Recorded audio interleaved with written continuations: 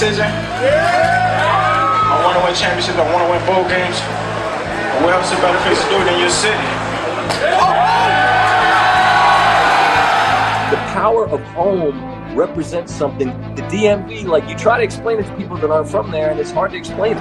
That thing we talk about, Maryland pride, it's real. And today, we're going to play with Maryland pride. He's gonna go! Touchdown, Maryland! The Terrapins have one last shot at winning this game.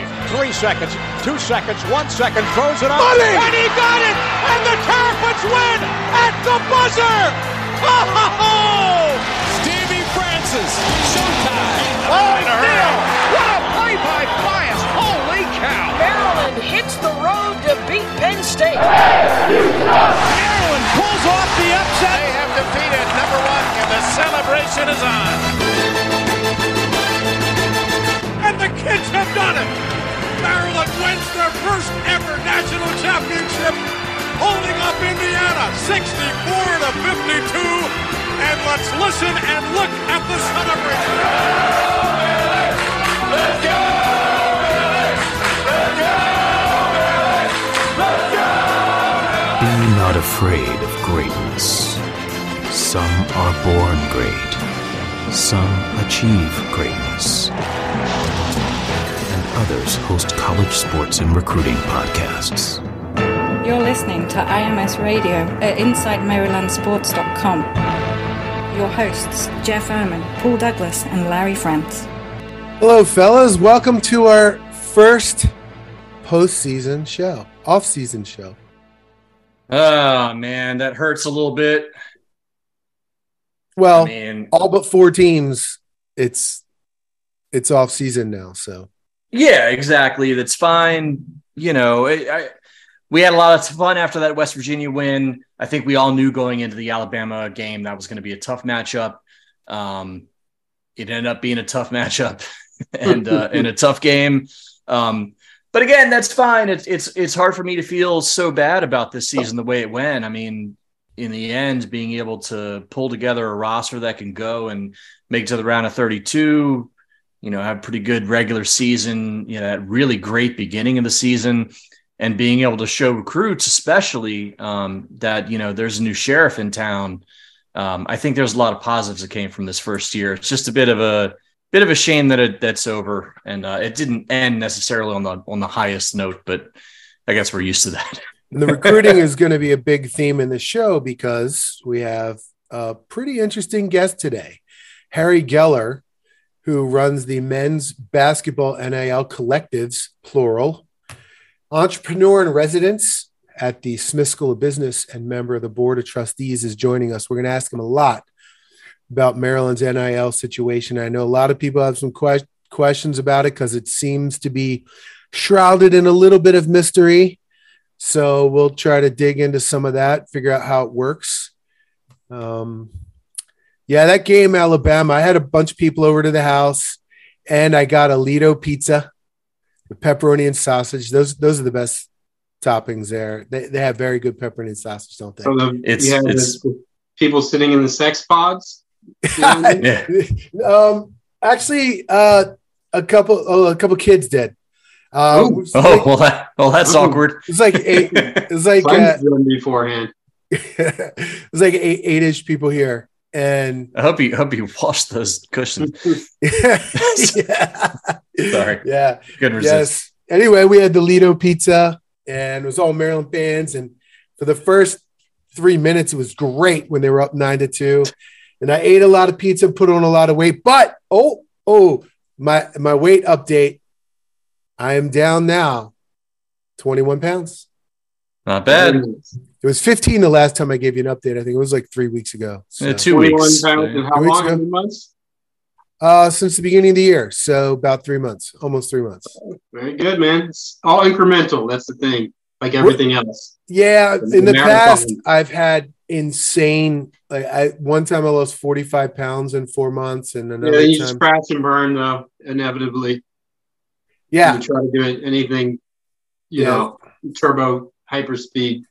This one's going slower, but, hopefully it's going to last longer than, right? I just don't want to, like I said, I want to have I want to have like 3 more decades at least, and have a healthy, happy 3 decades, and not weight issues all the time. But that's way more mature than what I'm looking at. So yeah, I mean, morbid at the same time. Thank you. The congratulations in the chat room. Thank you very much. I got a long way to go. I'm still considered obese when you look at those BMI calculators. Oh, whatever. I have to lose like 60 more pounds to get in the those what is going on? It's got to be like 90% of people who are obese based on those. Yeah. Or I could lose 25 pounds, and I'm not a skinny guy, but I could lose 25 pounds and I'd still be obese on those damn things. Yeah, I feel like the calculations were made in like the 1800s or something when like, like everybody was eating beets and like, stews and stuff. And like, there was no like processed sugar, corn syrupy crap that's in everything that we eat now. Like, I mean, they want, I'm almost 6'3", and they, to be not obese, I need to be like 170 pounds or something ridiculous. Right. I haven't been 170 pounds since like, the Bush administration. I mean, get the fuck out of here. The first one. Yeah, exactly. Yeah. Anyway, sorry for the tangent, but I do like giving the update because it makes me feel good and focus and like, okay, I got a show coming up. I got to make sure I lose a few pounds before the show. You should. It's hard, man. It's really hard to do that stuff, and it takes a lot of self-control, and you should feel proud about that. Yeah. Yeah. I'm not doing it because I don't have any of those things. So, well, I've been very focused the last 3 months. I'll say that. So there you go. It's been good. Yeah. It's not one of my crazy 10 pounds a month paces, but 7 pounds a month is pretty solid. So I'll take it. Anyway, where were we? Oh yeah. Watching the game and eating pizza. Yeah. I allowed myself a pizza that night, but it was, it was good that the opportunity was there for me to invite people over. In the beginning of the year, we didn't think that was going to happen. Yeah, that's part of where I'm at. I mean, I've said most of this season, and Hoagie's giving me shit all on the board about it, and that's fine. But like, I didn't consider this season something I was really going to be judging Willard based on, or feeling like it's like a baseline setter for the program, because he had to cobble this roster together out of church guys and a couple guys out of the portal, and just kind of, with some Elmer's glue and duct tape, make it all work. And the fact that he made it work as well as it did, I think is commendable and says something about his ability to coach basketball and instill an attitude amongst some kids who mostly played for Turgeon, who is a very different basketball coach, whatever pejoratives you want to throw in. Can I jump in right there real quick with what you just said? At Seton Hall, he did exactly that. Mm-hmm. So at Maryland, he did the same thing he did at Seton Hall. Now, this is not what Maryland fans want this kind of season over and over again. It still remains to be seen.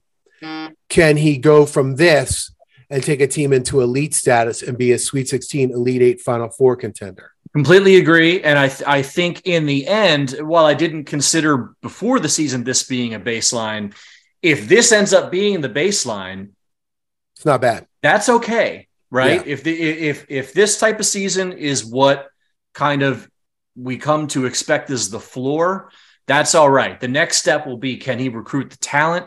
Can he recruit the type of talent that's going to be able to progress in the tournament, which is honestly a lock that Maryland hasn't really been able to pick other than 2 years for all of our lifetimes, right? I mean, how many times – I was thinking about this the other day. I can't think other than the first Final Four run where Maryland was what were they, a 4 or 3 seed? 3 seed. Mm-hmm. I can't remember Maryland playing above its seed level in the NCAA tournament other than that year. I mean, other than weird stuff in the first round, like a 10/7 or a 9/8. They did the one other year they did exactly that when they beat UMass. They were a 10 seed. They beat St. Louis and UMass. Joe Smith's Booth's freshman year. That's a good. There example. you go. So that's 2. There's 2. Yeah. But since then, they can't play above their seed level. If they're a 4 seed, they should be in the Sweet 16. Most of the time, they're not. Anything below 4 seed, they should be out by the Sweet 16. They almost always are.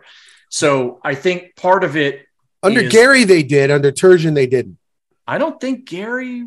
Well, Gary had something like 5 Sweet 16s in addition to the 2 Final Fours, right? So yeah, I guess I haven't looked too hard at those seeds back in like for the profit days, right? That like 10 to 12 year stretch Gary had was great. The last whatever bunch wasn't great. The Gravis senior year was painful.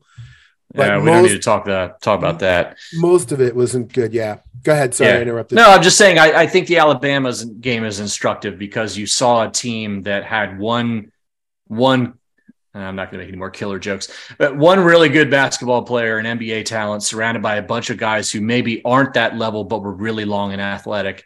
And Maryland just could not hang with those guys. And I feel like it's not necessarily just about recruiting guys who can win in the Big Ten, because we've seen the Big Ten as a farce, right? The Big Ten, we should be in the top 4 of the Big Ten every year, basically. There's no excuse for it anymore. The Big Ten is a joke. It's exactly what we said it was when we were in the ACC. So, like, I expect Maryland needs to compete in the Big Ten, but they need to be able to build teams that can play with an Alabama. They might not beat them all the time, but they got to be able to play those games and be in those games. And I think just play with Alabama just sounds so wrong. It's really wrong in talking about basketball, but that's life now in the NIL era, which again we'll get into later. But you could see in that game kind of where Maryland's limitations were in terms of not just their talent level, but the type of talent and the lack of athleticism that they really need to compete and kind of take it up a notch. So in order to do that, Jeff, are they going to have the players next year to do that? Why don't you tell us who's going to be the starting lineup next year? They're going to have a good lineup. They'll have a good roster. I can tell you that much. It helps that Jahmir Young's coming back, right? Yeah. You know, he petered out a little bit in the postseason. It took a little shine off of it, but still, he'll be a first team preseason All Big Ten guy. And Reese. They might have 2 of them, right? Yeah, Reese is up there too, depending, obviously still got Dickinson, Zach Edey. So, but he'll be second team at worst. Is Edey coming back? Reese? Is Edey coming back? Edey?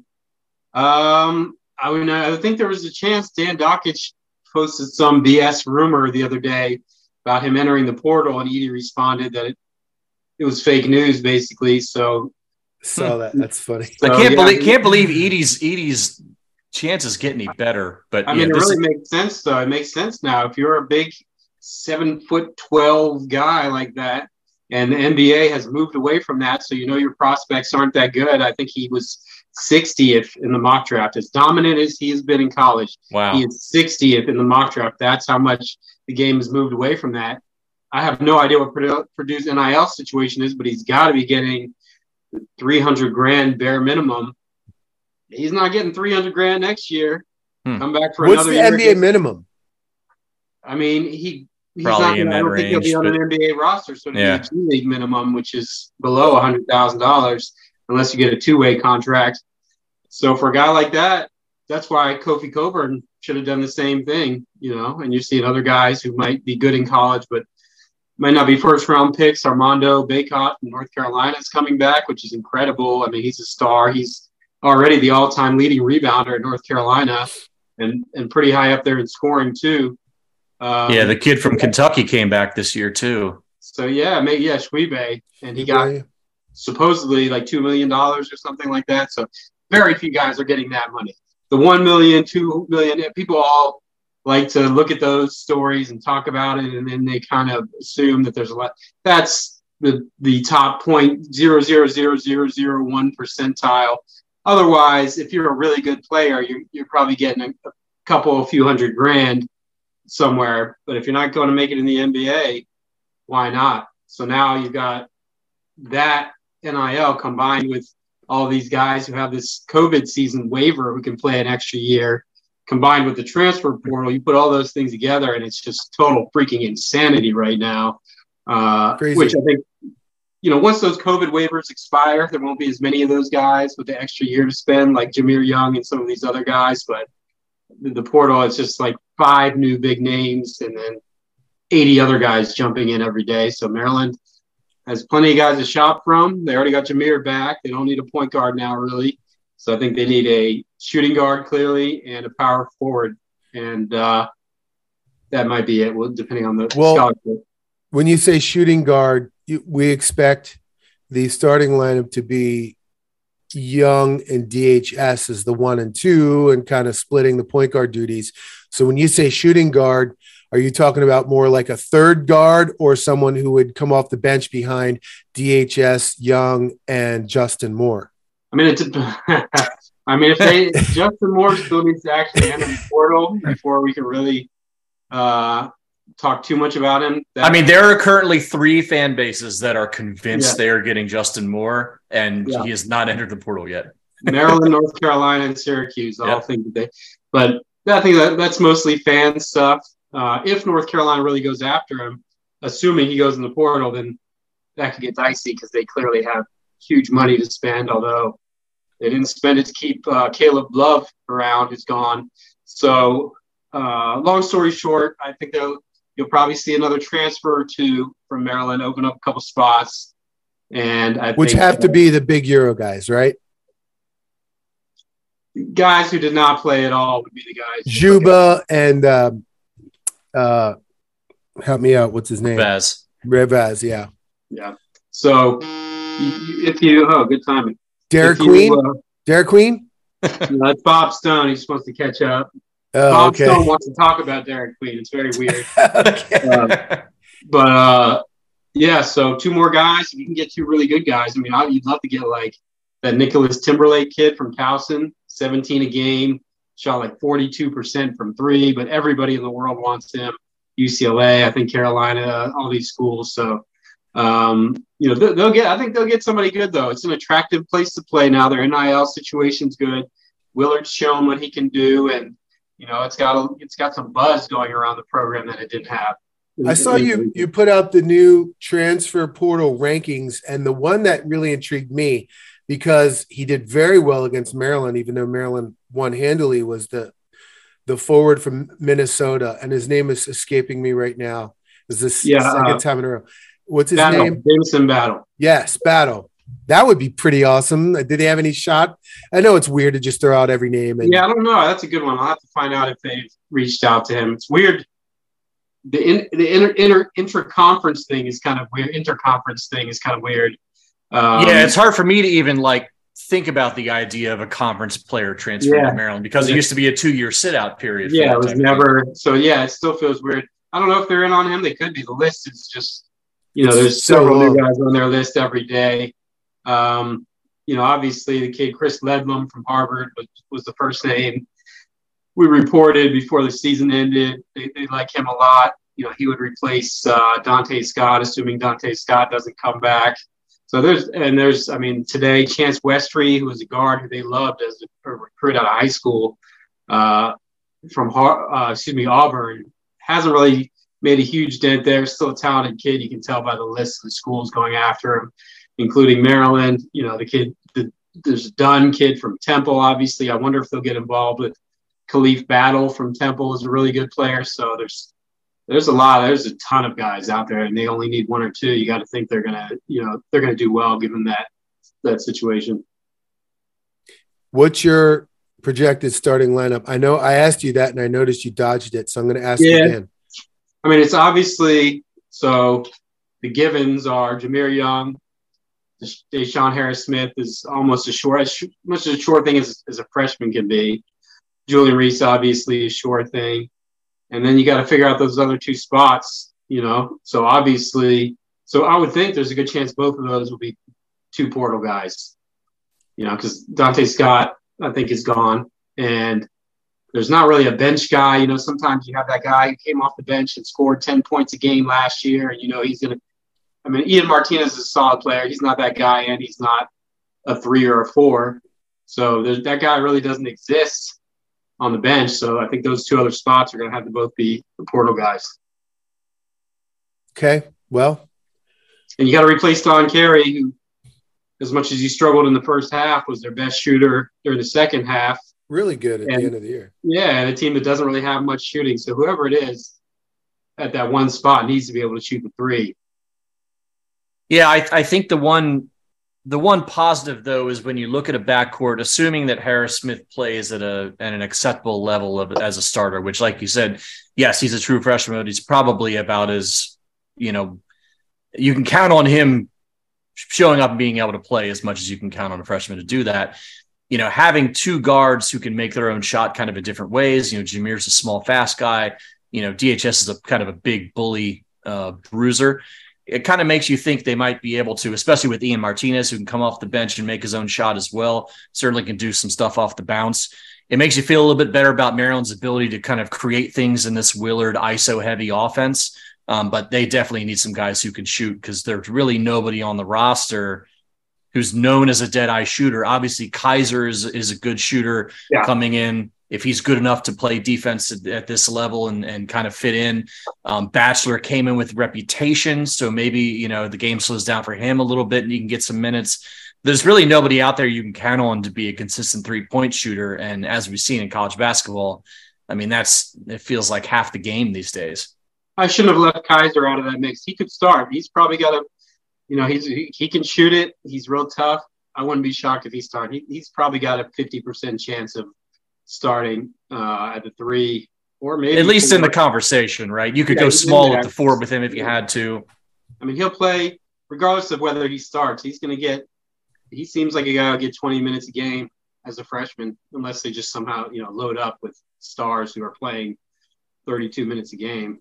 Yep. And if Lamothe can give you anything off the bench too, that's just bonus, right? So, I mean, the depth-wise, it's not so bad. Like, yeah, you'd like to get that other 2-guard 3-man in here, but it's really about that power forward to me. You gotta get somebody who can be, that kind of jump and jack, who can really help with the spacing a little bit. People were joking about that whole, what's his name, Dickinson from Michigan transferring to play with his DeMatha buddies. I'm trying to imagine a lineup with Dickinson and Reese. And Reese together, like it's 1992 or something all over again. You end up with those 3 DeMatha guys in Maryland. Paul's going to order those sex pods and just for himself and watch games. I would have to get off the pod. I'd have to recuse myself from the podcast for a while, which would be great news for everybody else. The question is if they played well or if they played poorly, because that would change very dramatically your situation. It would be way too much pressure for me. If you have that lineup, they're going to play well most nights. Yeah.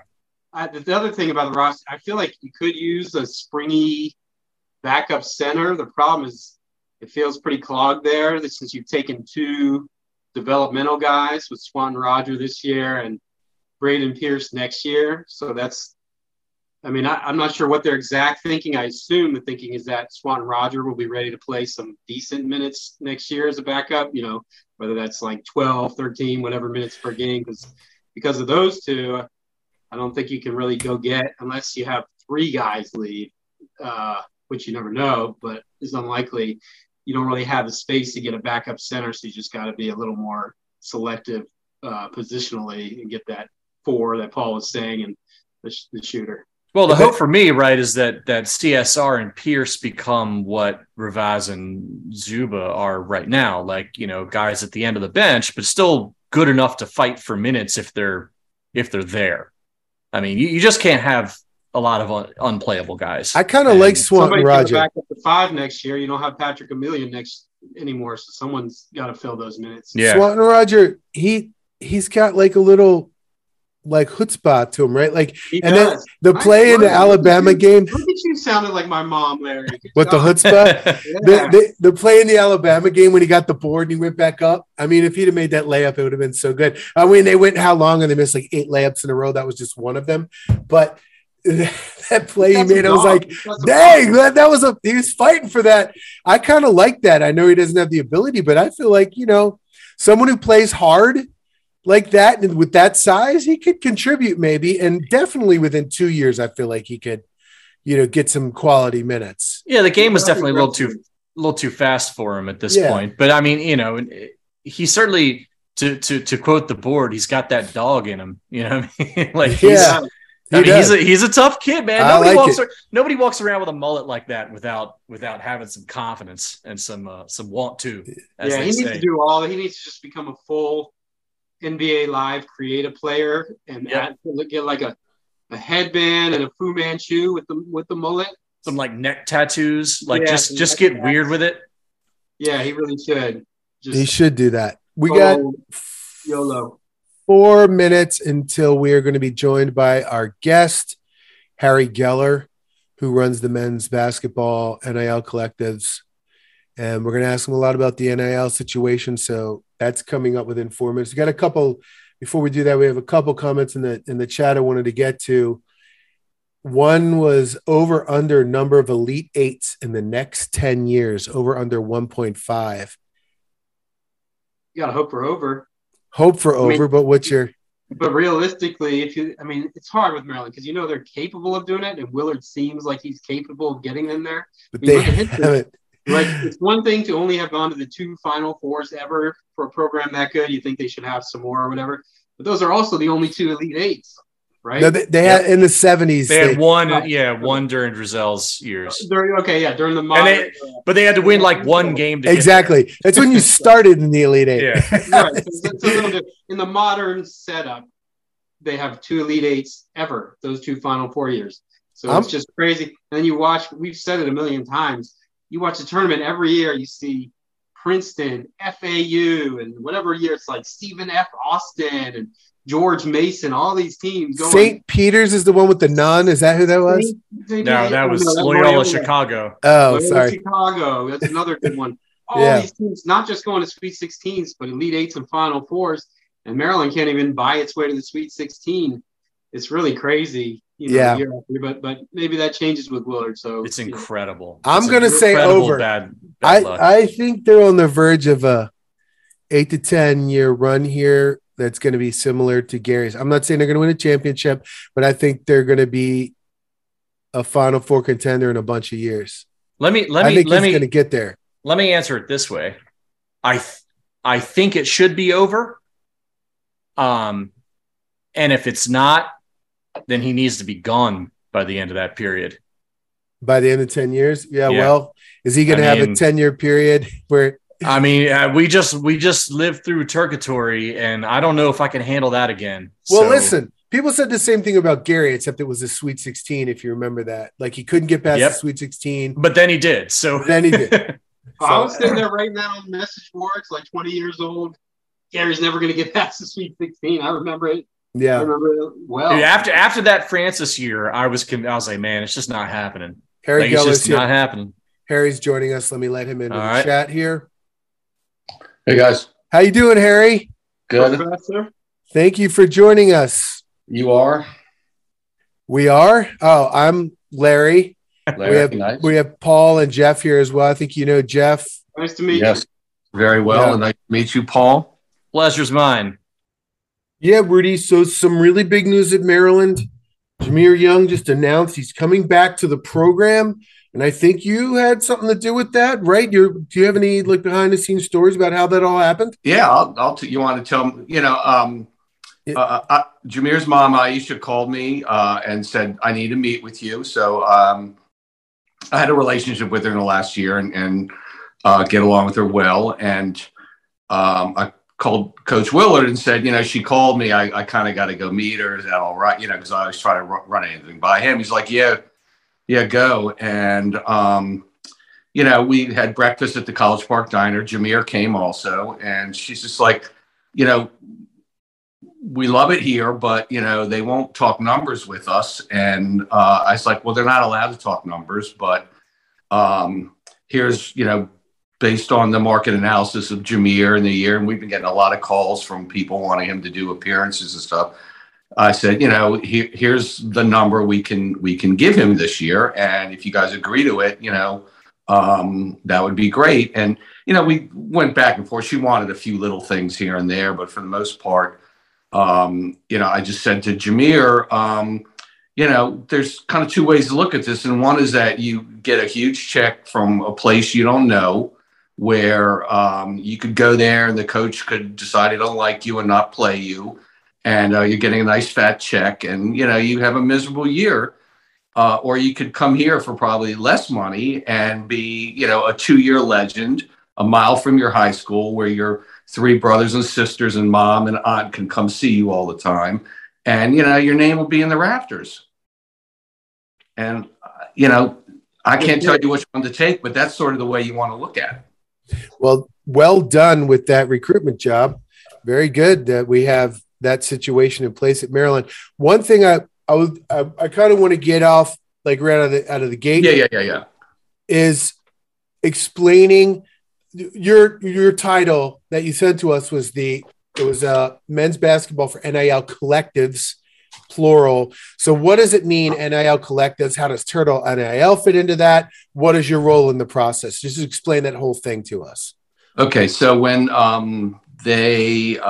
when it was announced that the NIL, name, image, and likeness can be allowed, Mark Turgeon came to me and, pretty much said, look, I don't know what to do with this. And I was like, look, let's get the 4 or 5 top boosters, which, I'm one of them, together. And we decided, the names everyone knows, but it was 5 of us. We formed a direct marketing agency called Turtle NIL. We're all on the board. I volunteered to run it. And, our original premise was to try to find marketing deals for the players and raise some money to help support that effort. And, the first year it was kind of working. We were finding stuff for Fats and Eric Ayala and, a few little things for Julian and a few other guys here and there. And, they were making a couple grand a month and they were very happy with it. And, then Mark abruptly quit in December. And when Danny took over, he just called me and said, look, I can barely keep this team together.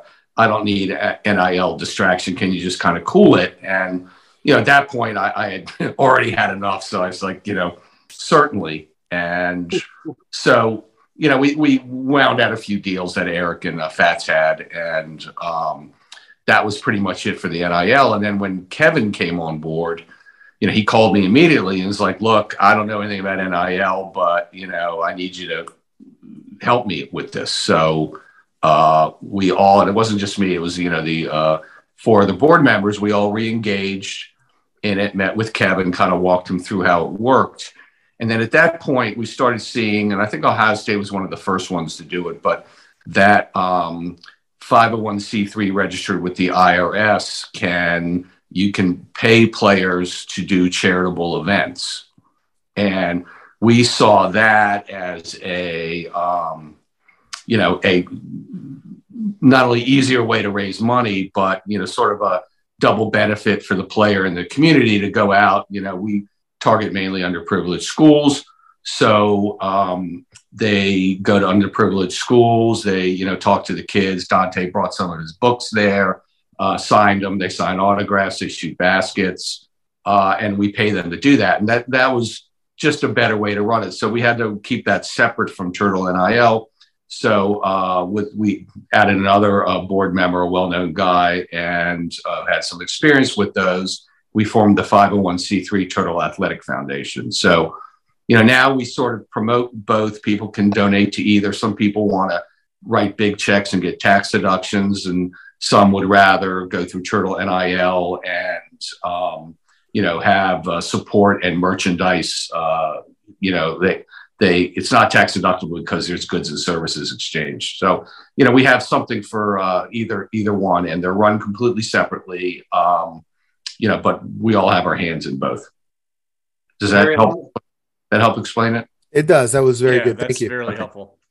So people are it's such a new dynamic, the whole NIL marketplace and basically free agency. So can you explain how you determine what a player is worth in NIL? Yeah, and it's, very inexact science. And if any of you saw that, I forgot the quarterback's name, Rashad something, that was going to get to $13 million. The list of stuff they asked him to do was like what we have our players do every single month. And that was it for the contract. So I'm like, wow, we're severely undervaluing our guys. But, we look at, my son's a social media influencer, and he's helped me with metrics, and we, look at followings and stuff and say, okay, what would be the market value of a Julian Reese compared to a Jahari Long? And, obviously both really nice guys and good players, but one, from a marketing perspective is worth a lot more than the other one. So then we try to, put a value on that. And then we just got a call this afternoon about someone wanting Jahmir and Julian to come speak. And, we gave them a number for that and they didn't balk at it. So, it's an inexact science, but we sort of just kind of look at a social media value, name value, and, obviously the 2 or 3 big stars are, going to command more money. If we put out a T-shirt of everyone on the team, 2 or 3 guys would sell the most T-shirts, as you know, Jeff. So it's an inexact science. We run everything by compliance. We run everything by open doors, and they have helped us with, how we value things. And open doors told me, that some schools are just doing crazy things, paying $75,000 for an autograph appearance when we're paying $100 or $500. I just find that hard to believe in the scrupulous world of college athletics. I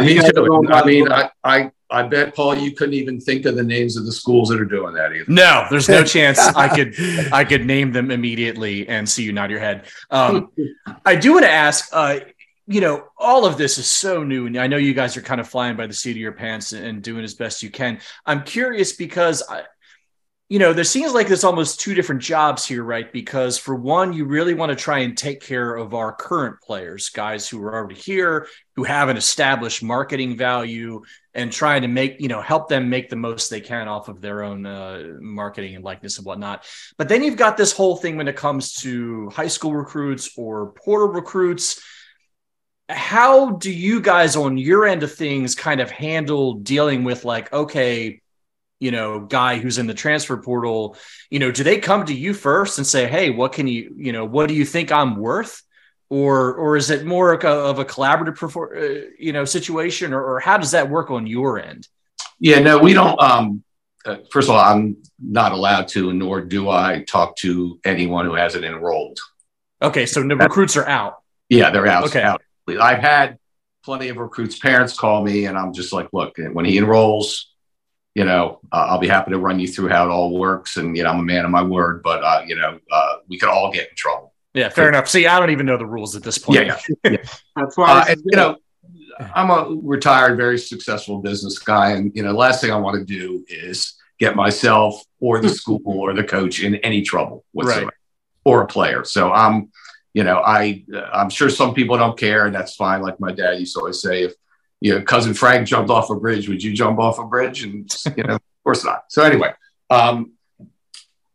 so a lot of times the coaches might come to me and say, hey, we got a guy in the transfer portal. He's thrown numbers out to us. Is there a value there that we could justify? And I'll just give them my honest opinion on it. And sometimes, yes, there is. And sometimes, no, there isn't. And, the coaches are pretty good about towing the line, and they don't want anyone who only wants to come here for money and for no other reason. They think there's plenty of people out there that, want to come here because it's University of Maryland, it's Big Ten, it's great coaching, it's a great atmosphere, and having some money is also helpful. You're talking about, I was going to ask something else, but I want to piggyback off of that a little bit. Do you have, and I'm not going to ask you to give specifics, but do you have a budget that you're working with? We have X amount of money that's been donated, and we can spend X amount this year. We got to partition it out some for next year. Or is it a case where, hey, we got this kid, we need to raise this for this kid or get this kind of promotion for this kid, whatever? Well, it's kind of both. I mean, we have, money we've raised, and, if you want to ask me later what the big challenges are, it's all, always a sustainable, funding model is our biggest challenge. But we, roughly know what we can spend on, each player for the year and what our budget's going to be. And, Jahmir announced yesterday, to great fanfare, he's coming back. We got tons of donations. We had big name people calling us saying, we're all in now. I talked to Kevin Willard this morning. I said, I sort of underestimated, not Jahmir as a person, but just, the value of him coming back within the fanfare. I mean, the boards went crazy, again, we got 75 or 80 donations. We had big people calling us saying they're all in, what do you want? So, it was a great move. He's a great kid, and we couldn't be happier about it. So, Harry, any roster, other developments, or anything else people should know right now about NIL wise at Maryland, or the roster, anything like that? I think everyone knows he's probably going to bring a few transfers in, and the roster's starting to get settled now. They were Jahmir was the big one, and again, he wanted to come back. They wanted him back, so I'm just happy that one worked out. And whatever part we all played in it, is for the better. And there's 2 or 3 guys that are leaving or left already and announced. So we know those names. So I think I can't speak for the coach or the players, but I think the rest of the roster is pretty much set right now. And I know they have some transfers that they were sort of just waiting to get the roster settled, and they're really deciding in the next few days, okay, who are they going to offer transfers to come in. So I think you should be hearing something in the next 3 or 4 days. And then a quick follow-up, this might be more of a question for Willard, but how hard is it? I've always wondered how there's not, and there might be, beef in the locker rooms and jealousy. One guy, I'm sure they discuss what they're getting. Is it hard to be when they come at you and say, oh, he got this much more than me, and they come, and then the next guy's coming back? How hard is that to manage, so everybody's getting their fair share, but it's not just constant negotiating based on others? Yeah, I mean, that's an interesting question, because one of the coaches, who was Tony, was at Ohio State a couple of years ago, said there was a fight in the locker room over that, by a big name guy. And, they had to break the fight up. And we haven't had that at all. I don't think, I talk to the coaches about it a lot, because I'm always, concerned about, keeping harmony. And, again, I'm a fan. I don't want to do anything that screws anything up. I would prefer just sitting in my seats and cheering them on. So we haven't had that problem. And I don't think the players talk to each other, and we don't really publicize numbers. Some places do, but, we don't think that's good. When you asked the question, I said it was interesting because, Illinois had more of a, from what I understand, a more socialist model where kind of everyone was getting a pretty good chunk. And they're having, it seems like, a big implosion right now. I'm not exactly sure what's going on. So when I was talking to Kevin today, I'm like, well, unfortunately for Coach Underwood, that one didn't work, but I'm glad we didn't try it that way. That's like this is all brand new to all of us. And, we're smart business people. We're fans. We're trying to muddle through it and do the right thing. And that's what's going on. But, so far we've had, players are appreciative. Anytime we ask any player to go do an appearance, they respond right away. They do it. They, thank us when we send them the money. They're just really appreciative people. So I think overall, paying these kids, which a lot come from underprivileged backgrounds, and this is meaningful or life-changing money to them, I think it's a great thing. I'm really happy, to be part of it. And I'm happy we can do it. And I think most of the coaches are happy the players are getting paid. I just don't think most of the coaches really like the whole uncertainty of the situation. I mean, it's, imagine from, Kevin told me the other day, he's like, usually after the season ends, you get 3 weeks, you haven't seen your family in 6 months. You get 3 weeks for their family. But, we're in the middle of the transfer portal right now. We don't even have 1 day. So you just think about a coach who's been around for 25 years and how things have changed the last 2 years. It's incredible. Yeah, we were laughing about the idea of Gary trying to coach through this. I think it would kill him. Gary's happy with what Gary's doing right now. Oh, I'm sure. Gary would say, how many national championships has Jahmir Young's mom won? Yeah. Well, she might help us win one next year. Yeah. Fair enough. Yeah. I do want to ask, it kind of in the same vein, because I know you've been around for a long time, and Maryland, like other programs, has always had a Friends of Gary or some sort of outside group of like-minded boosters who've been able to come up with cash when they need it for, recruiting budgets or various shortfalls and things. Have you been able to see a migration of those donors and those longtime supporters into the NIL scope, or is that still kind of an ongoing function? And then secondly, if you're just like, Joe fans sitting on the Inside MarylandSports.com message boards thinking, how can I help? What's the easiest way for them to do that? Answering the second question first, donate to the Turtle NIL Club. Do a monthly donation. If we have it, I think as low as $20. And I know some of these guys are students and women are students and can't even afford that. But that would be the first place is Turtle NIL Club. You'll get some gear and swag and be in on things. If not, just a one-time donation to Turtle NIL or the Athletic Foundation. Is a way to help. And, believe me, one $20 donation doesn't move the needle, but if we get thousands of them, it moves the needle. And, we have hundreds and hundreds of them. Jeff's done a good job of promoting us. And we've probably, what did I tell you, Jeff, about 200 or 300, individual donors from 247? Yeah, somewhere in that range. And we got another 85 yesterday. So, I mean, Florida, makes like $6 million a year off their club, and that funds a lot of stuff. And, your first question, we have really seen now because, Maryland, everyone loves football and I'm a donor to, Coach Mike and support that program and love it. And, but a lot of people just want to donate to sports specific things. And, Maryland, particularly, it's basketball.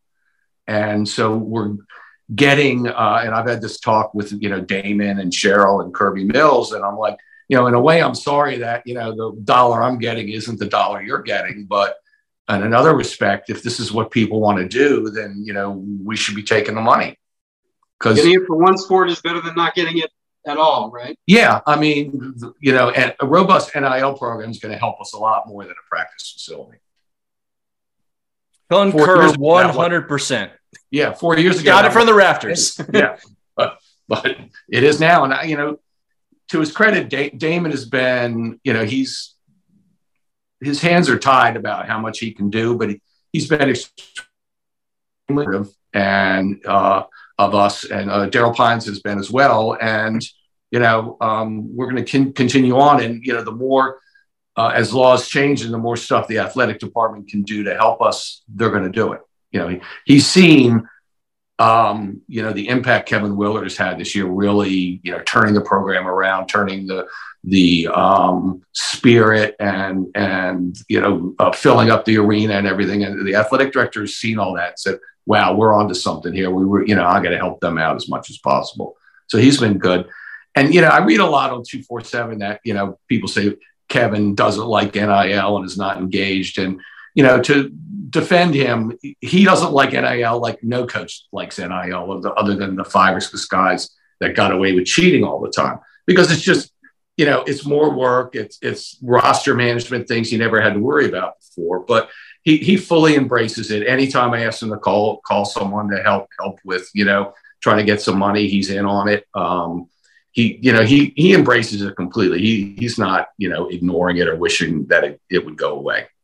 That's certainly good to hear. And I can't even imagine being a basketball head coach while all this is going on, because the work just never stops. It never stops. And, it's like I said, when they decided to allow NIL, it's like, man, I'm really happy for the players, but this might ruin my favorite sport.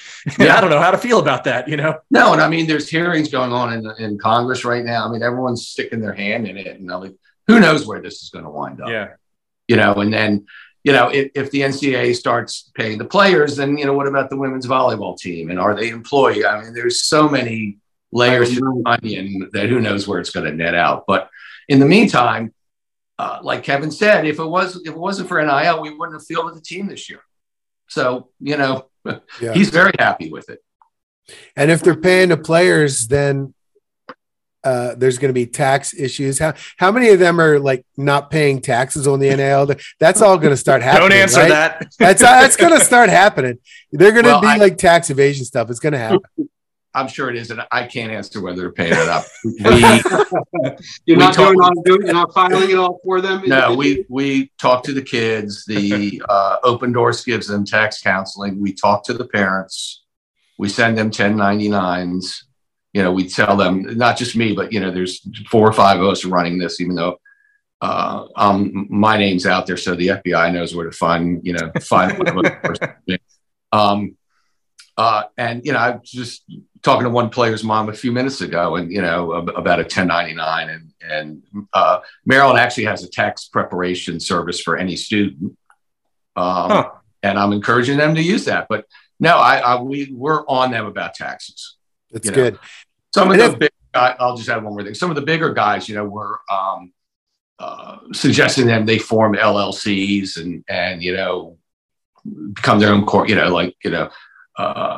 So-and-so enterprises, and so they can write off taxes and kind of keep the records the right way. So we're on top of it, but like anyone else, at the end of the day, they have the right to check the IRS, and we don't for that. So I've been advocating for a while. Just the money that the schools are getting, just pay the players, have a collective bargaining agreement, have contracts, have the whole thing, and then if they basically essentially become employees, why do they even have to go to class?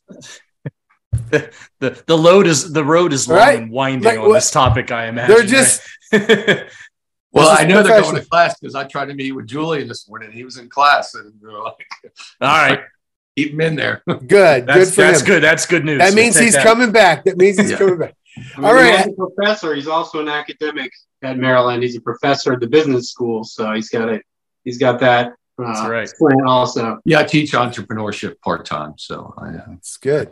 Do a lecture series. So it's been great. I semi-retired, but I've enjoyed learning about NIL. It's frustrating at times, but I really enjoy helping the players, helping the coaches. People appreciate it. And I've sort of become a de facto expert on a very unknown subject. So it's been interesting there too.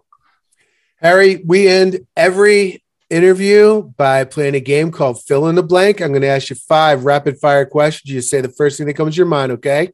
Okay. Here we go. The one thing you'd most like to change about the NIL system is? Guardrails. Your 3 favorite Terps of all time are? Let me note that Walt Williams is a frequent guest on this program. Yeah, well, Walt Williams. He is. Walt's a friend, and I love Walt. Gary Williams and Juan Dixon. Okay. Farthest Maryland will go under Kevin Willard will be? A national championship. We hope you're right. Mark the tape. We will. We'll play this back when they win shirts. Your favorite Maryland game of all time is? Wow. We knew you had some history, so we not including the national championship because that's too easy. Yeah, that is too easy. I would say that the game, and it was against Duke when Blake picked Jason Williams' pocket. Oh, he steal? Yep. That's a good one. Steal. Yep. I was in tears. I loved that game so much. We needed that after the result the year before. Right. And that was why I was so happy. Yes. Last one. The starting 5 on next year's team will be? This is just my guess, but it'll be Jahmir, Julian, Deshaun. Who am I missing? So that's where it gets tough right there. Hakeem's gone. Dante's gone. Justin Moore. Jamie Kaiser, and a transfer 4. All right. I was threw that out. I was going to see if you were going to maybe, throw in a couple of names there that maybe you're. We had to try. I don't know the names. I really don't talk names with the coaches, at all. When we talk, it's, power forward transfer 1, guard transfer 2, talk like that. Yeah. I don't want to know. The last thing the coaches want is a booster getting, getting in trouble. Yeah. No, not in trouble, just getting too involved in the situation. Oh, yeah. Yeah. Let the coaches do their job. Harry, we asked one more thing. If everybody comes on the show, could you do us a favor and say, this is Harry Geller, and you're listening to IMS Radio. This is Harry Geller, and you're listening to IMS Radio. Thank you, Harry. It's been very informative. We love this. It's good stuff. Anyone listening to this who got any questions, just, post them on the boards and I'll get to them. I'm pretty good. how can people get involved? Which website should they go to? All that kind of, just go to 24/7 Sports. Yeah, 24/7 Sports. He links it all to turtlenil.com. Yeah. Okay. Great. Please donate. It'd be great. Thanks, Harry. That was really informative, and we really appreciate it. We might have to call on you again once some of these things go through. Anytime. You know especially when we win the national championship. You know anything about the football NIL situation? No, I know it's well run. I know, Kevin Plank's been involved, and the guy running it, Dan Crowley, good guy, knows what he's doing. I think they're raising some good money, and they're sort of following the same model. I mean, there's really not a lot of rocket science to this. You find charitable deals for the players, you send them, you're seeing some posts, and, I think it's great. I'm going to support it as well. Okay. I urge everyone else to support it. All right. Thank you, Harry. Thank you for joining us. All right. Take care. Bye-bye. All right. Thanks a lot. Yep. Right. He's trying to get out of there. Yeah, get me out of here. All right, here we go. Oh, man, I was hoping we get another Gary. The phone will be upside down, and you're like... I need an eject button. I think I have it, actually. You probably do. I do. I have an awkward moment where it seems like we're all waiting till they leave so we can talk shit about them. We're not actually going to do that, but it feels like that's... It could, like that's why everybody's silent. Yeah, it feels like, hey, all right, wait till they leave the room. I just realized I do have a reject button. So guess what, Paul? All right. That's fine. See ya. Bye. Larry, you're just discovering that after all this time? I just ejected Paul. Nice. That's so good. Oh, all right. We're going to end anyway. I don't have a show ending segment this time. I was slammed all day and I didn't get. Me too. I haven't eaten, so I'm glad you're saying that. I'm excited. All right. If Paul's watching now, I'm not going to do that again. It was just a spontaneous, fun thing to do. I won't do that again. All right. Anyway. All right. That was awesome. Thank you, Harry Geller, who runs Turtle NIL. Everybody, please donate. And everybody, please do us a favor and click that subscribe button for us. Subscribe to IMS Radio. We're trying to get over 1,000. On YouTube. What did I say? No, you didn't say anything.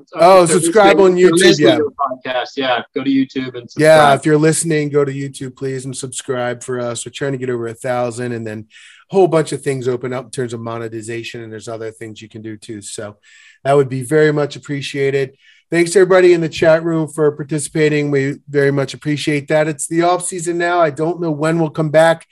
Seems like a bunch of stuff's going to happen in the next week or so. So, maybe there'll be enough news for us to come back next week. Maybe in a couple of weeks, don't know, but we will make it very widely known for you guys, and we will see you next time. This is IMS Radio.